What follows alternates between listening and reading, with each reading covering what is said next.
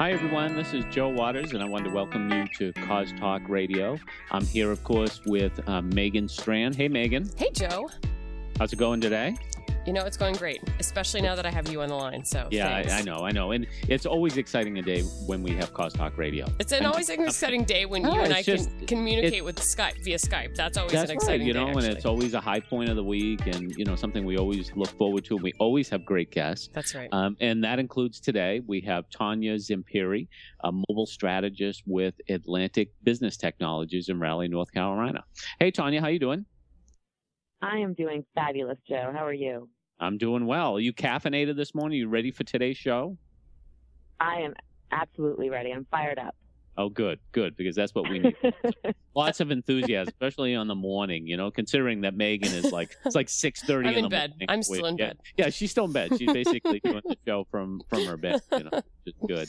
So, Tanya, what we wanted to talk to you about today is one of the things I've been talking to you about offline for the past week, but I've been writing a little bit about, and it's actually going to appear in my newsletter, which is going out after today's broadcast, is about a great new contest that you folks are running for nonprofit organizations to help them reach their mobile goals. Can you tell us a little bit about that? I would love to. Thanks for having me, Joe Sure. and Megan. So I started with Atlantic Business Technologies because I've been involved in mobile technology with nonprofits for the last 3 years or so when I originally launched one of the first iTunes app called Tap and Give. And so they brought me on because traditional Atlantic BT has done primarily building great websites, great software platforms, focused really on delivering, real business utility type of anything that's focused on the internet. They've built it, and for nonprofits, for-profits, what have you. And they realized that, like a lot of businesses, that mobile technology has just exploded in the last 3 years, and that their clients, both nonprofits especially, need a mobile strategy, and so they've always given back, but we never really did it in a way that would enable us to get the word out about what really nonprofits need to focus on. And so we decided, with this new position, let's go ahead and, with my background in nonprofits, let's focus on giving back $25,000 worth of our work in mobile. Wow, that's great. And so we've got the Atlantic BT Gives Back grant contest. And so what that means is that, whomever wins the coveted prize, we've got lots of other things going on too, but one lucky nonprofit will win, and it primarily will consist of me sitting down with them and creating a strategy, and then whether it's a mobile website redesign or a mobile application to help them with fundraising, it really runs the gamut because, of course, mobile can help any type of nonprofit, no matter size or scope. Yeah. So, it sounds like what's great about this too, Tanya, is that nonprofits can use, they can focus on whatever area of mobile they're really interested in, which is good.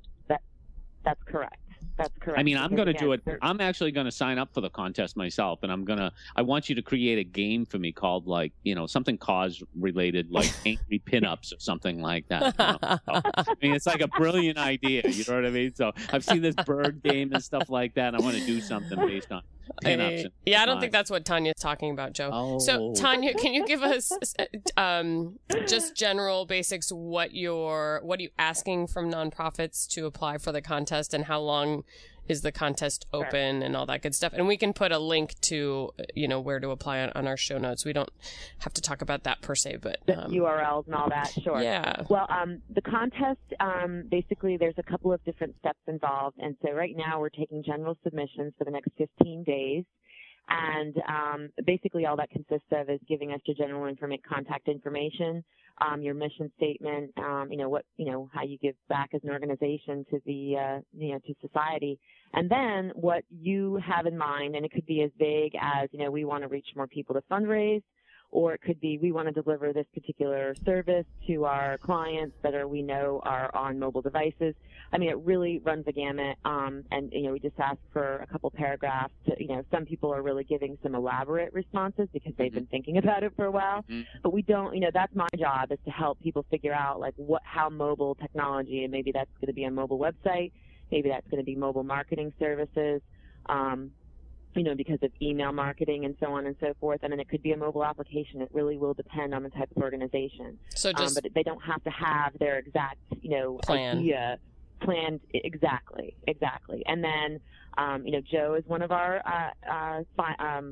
contest judges, and we will be selecting some semifinalists towards the end of May, and then those folks will be asked to create a short video just explaining, what they would do after they've talked with me with their grant.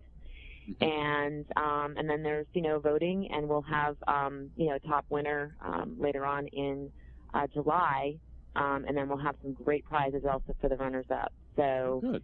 The site itself has a ton. I'm adding weekly different ideas to give some inspiration to different nonprofits, because it is a new channel. It is a new way of thinking, and so I encourage anybody, even if they don't really have an idea, to go and check out the site to get ideas, because Tanya, you bring up a really good point too, just about it's so new for nonprofits. I mean, I recently saw something that said something like 70% of for-profit brands don't have mobile-ready sites yet. So exactly. Even for the for-profit area, it's been a new growing area. And even though nonprofits in some ways embrace new technologies, in especially social media, this is something that's really new to them. Well, right. And what I really want to articulate, too, is that a lot of folks think that when they think of mobile, they think of texting and giving with Haiti and Japan, catastrophes and things like that. And a lot of nonprofits have realized over the last 2 years that, the majority of the causes really are not positioned well for getting that type of massive fundraising, right? Because it's not very engaging. And so what I try to educate folks on is that mobile is actually, it ends with fundraising. It's not going to be this quick, you have to get people engaged in your cause, and then, grow a relationship with them, and then eventually, have them give. So that piece of cultivating folks to your cause is not changing, you can't think of mobile as this instant checkbook that, as soon as people walk near your nonprofit, is just going to empty their bank account, That'd be nice, though. Yeah, wouldn't that be nice, though? You could work with something like that, which would be great. Exactly. Tanya, can you give us an example then of things that nonprofits should be thinking about when they're talking or even considering mobile, that maybe they might not be considering?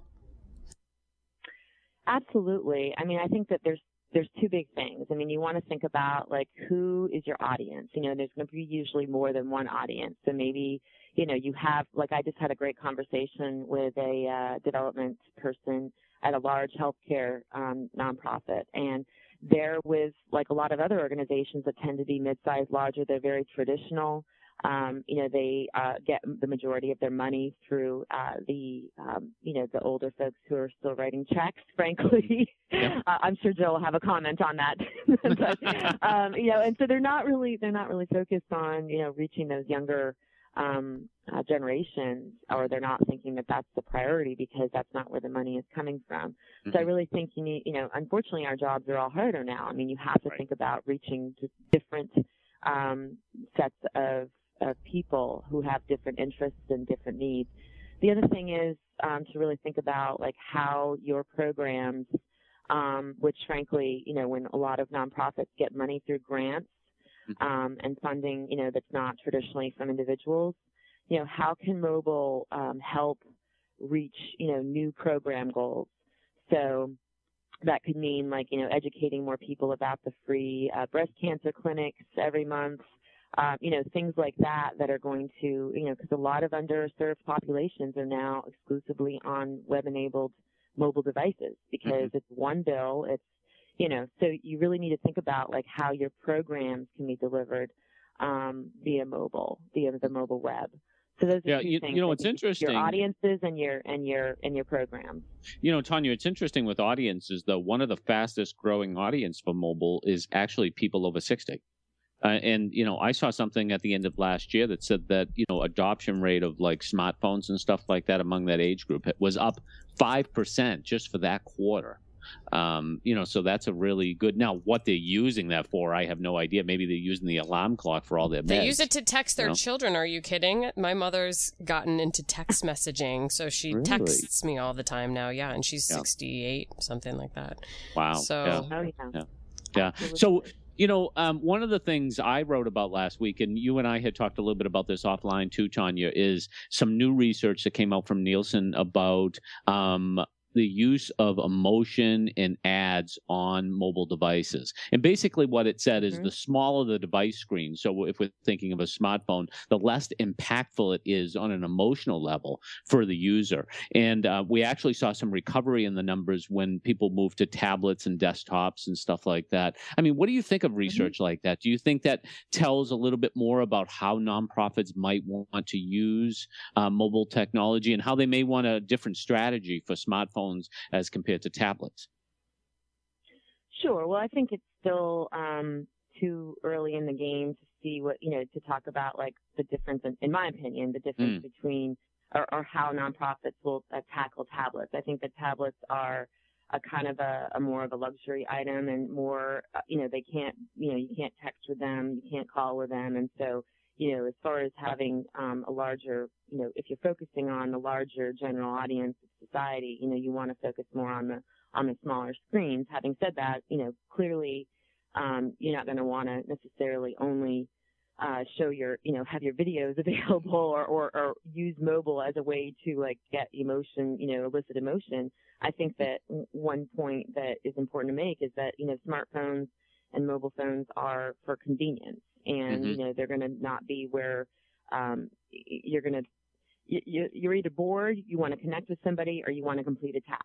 Those are the kind of the three things that we use our mobile phones for, whereas tablets are for reading or for shopping. Right. But one of the things you emphasized, Tanya, though, about smartphones, which I thought was interesting, though, is like, and something I hadn't really thought about is, yes, there is that utilitarian nature about smartphones, but people have a real strong personal attachment to their phones that doesn't extend to other devices. I mean, I almost got the sense in you talking about your smartphone, like you actually put clothes on it every day. You know what I mean? Like, you were like, I love my smartphone. I mean, you're one of those types of people, you probably have names for like your cars and your phones and stuff like that. So you call them like Betty Lou or Andrew and stuff like that. Personal. But yeah, you know what I mean? But I always kind of like, Jay, I kind of always looked at it like it was a phone, I know, but you say that's a lot more. It is. I mean, we have it. I mean, there's articles out there of people dropping it in the toilet. I mean, because it just goes everywhere with you, everywhere. And so I think that, it's really something that we do. It's just something we can't live without now. And so having that next to us, having it as a connection to people, as sad as that sounds, I mean, that's really where, especially the younger generations look at it as. It's a lifeline. It's a lifeline to what's important to them. And that's what I tell people family, too. Causes. Is being out there with people. I tell people, like, look, if you're sick of people being on their phones, just wait. I think even more so. I mean, one of the things I thought, Megan, when you and I were out in Blog World last fall, I mean, one of the things Megan made me do was like buy her drinks like every hour. You know what I mean? Go to like Starbucks or something like that. And I pay. But what was amazing, and one of the things we noticed at one point, Megan, was like everyone in line at Starbucks on their phone. They weren't talking to one another. So I was even on my phone while you were trying to talk to me. That happens quite a bit. So I have a question for both of you, since you are both the mobile experts. I would love to hear some examples of nonprofits that are using mobile well that you've seen. And I think our listeners might be interested in that as well. Can either of you think of examples of effective uses of mobile you've seen? Well, one I often write about is, I think Give.Mobi is onto a good idea.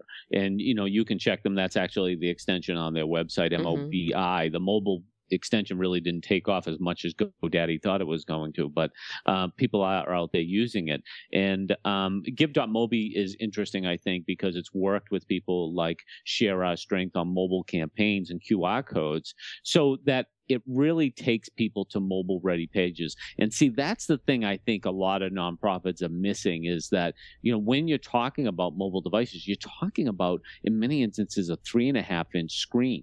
So you really need to give some thought about what that is linking to and how that's going to look on people's screen. And that's something that Give.Mobi is an expert in. Well, and I think just to clarify, Give.Mobi is a site where you can make a donation directly from your mobile phone, right? And it's a mobile-ready page versus going to some web donation page and trying to navigate through teeny tiny. Yes, exactly. Yeah. So I mean, that's the thing too. I know, Joe, what you're talking about, and I tend to not advocate for Give.Mobi only because I feel like it's very fragmented, in my opinion. Okay, so just because it's not, the more web, URLs and things that people have to remember and the different integration issues, I think that the more it's going to not be able to be sustainable as things grow in complexity. If they can figure out a way to link it directly to, through the nonprofit's website or what have you, but to me, it's a different extension, altogether, and it causes, defragmentation. I just think it really isn't sustainable in my eyes. Well, I think that's part of the problem too with a lot of mobile things that are kind of coming out there too. Is there are a lot of nonprofit types that are jumping into like mobile sites and mobile services and stuff like that. And I think it's questionable whether people have that appetite for like these fragmented services. Or at the end of the day, do they just want to use a mainstream thing to make donations like PayPal? Well, right. So here's my 2 cents on that. I used to, when early on, a couple years ago, when just apps were becoming popular and then mobile websites were just starting to start to be seen by for-profits, much less nonprofits, I was like, having separate content, having separate landing pages, even though it's the same URL, that's all fine and wonderful. But now I'm starting to actually change my own tune. I'm seeing these different companies pop up that are offering, low monthly charges to have a mobile website. But guess what? That's 2 sets of content that you're having to manage, and already people are tapped out. So, even though this is a larger investment, I think what people need to start thinking of in, if you do have to look at getting a newer website sooner than later, it's about really creating one website that and the technology is there with HTML5 coding on, that can adapt to mobile devices, is that there's, you build one site and then it adapts based on the device that it's being hit on. And it's called, responsive design. And, it is going to be, more expensive than just getting this one-off, $50, $60, $70 a month, mobile website, but it is going to save you hours and, staff time. It's just, Well, Tanya, even with my own blog, because it's built on a WordPress platform, I can use a widget called WP Touch. And, that automatically transforms my site into a mobile site. So when people visit that, and then they have the option, they can view the traditional site or they can look at the mobile site. But I think we're probably going to see more solutions of that coming down the road, where it's going to be much easier for nonprofits to turn their regular websites into mobile sites. Yeah, I mean, there's still some debate out there. I mean, the plugins do work to a certain extent. It's certainly better, but I think that there's, the more that it becomes sophisticated as far as mobile being the go-to screen, as far as first, second, and third screens, and you can probably talk to that because you know that book. But, I think it's still, we're in the midst of it. And I think that a couple of examples I wanted to give that really I wanted to touch on. Anybody who's out there that has advocacy as a part of their, mission, getting folks involved in passing bills and, really speaking out against things. PETA, the People for Ethical Treatment of Animals, I mean, obviously it's a larger organization, but they were early adopters in getting an application out there on iPhone and probably Android as well, that gets young people engaged in speaking out and to businesses that actually don't, follow the protocol that PETA expects.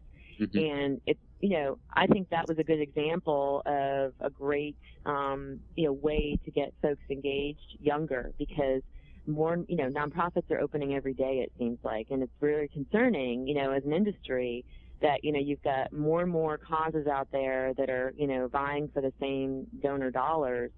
And at the same time, people, younger people are only picking, a small handful of charities to connect with. They want to be engaged. They want to be involved. And so I think that mobile is a way to reach those folks and get them for life if you can do it right. Because I can tell you, the sky is falling in 5 or 10 years when, you've got like so many different causes and not all of them are going to survive. I hate to say that, but, there's really going to be, I think, this changing of the guard as to, who's able to adapt most quickly. American Cancer Society also has some amazing, I know that, again, they're huge, and a lot of nonprofits are like, well, that's American Cancer Society. But they are the ones that they can't take the risk of starting out late. And so we need to look at, big organizations like that. I have included stuff about them in some recent blogs I've done, which I can certainly get to you.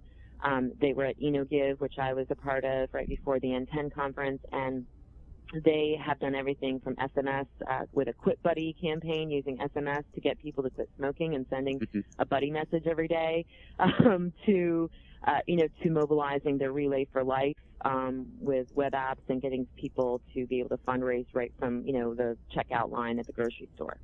So, there's some great organizations out there who are leading the charge, and we can learn from them. Oh, that's great. That's excellent. Well, I think we're actually coming up to the end of our hour. I wish it was an hour, our 20 minutes with Tanya.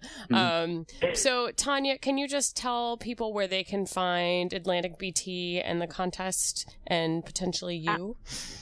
Absolutely. I'm big on Twitter, so you can follow me at iHeartCharity. And just for New Englanders, that's I Heart Charity. Thanks for the translation, Joe. No problem. Yeah, no problem. Yeah, exactly. By the way, it's not all New Englanders. I'm from Vermont. We don't talk like that. But touche. I'm sorry. I didn't know Vermont was part of New England. Ooh, zinger. And then you can go to atlanticbt.com/givesback, but I'm sure you'll have that. And then hashtag I'm using ABTGivesback on Twitter.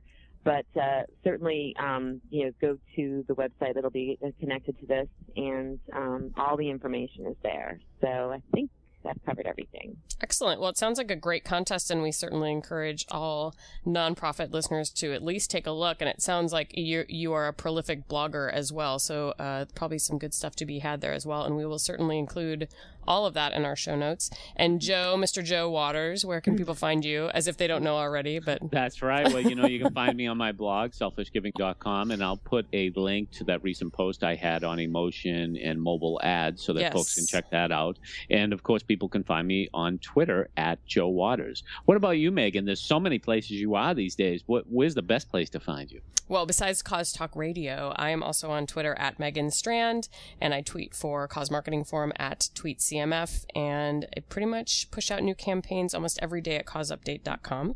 And you can also find Cause Talk Radio and all the other RashPixel.tv shows on iTunes. We do encourage everybody to subscribe in iTunes so you don't miss an episode. And you can also find us on Stitcher Smart Radio. And for myself and Joe and Tanya, we say thanks for joining us today, everyone.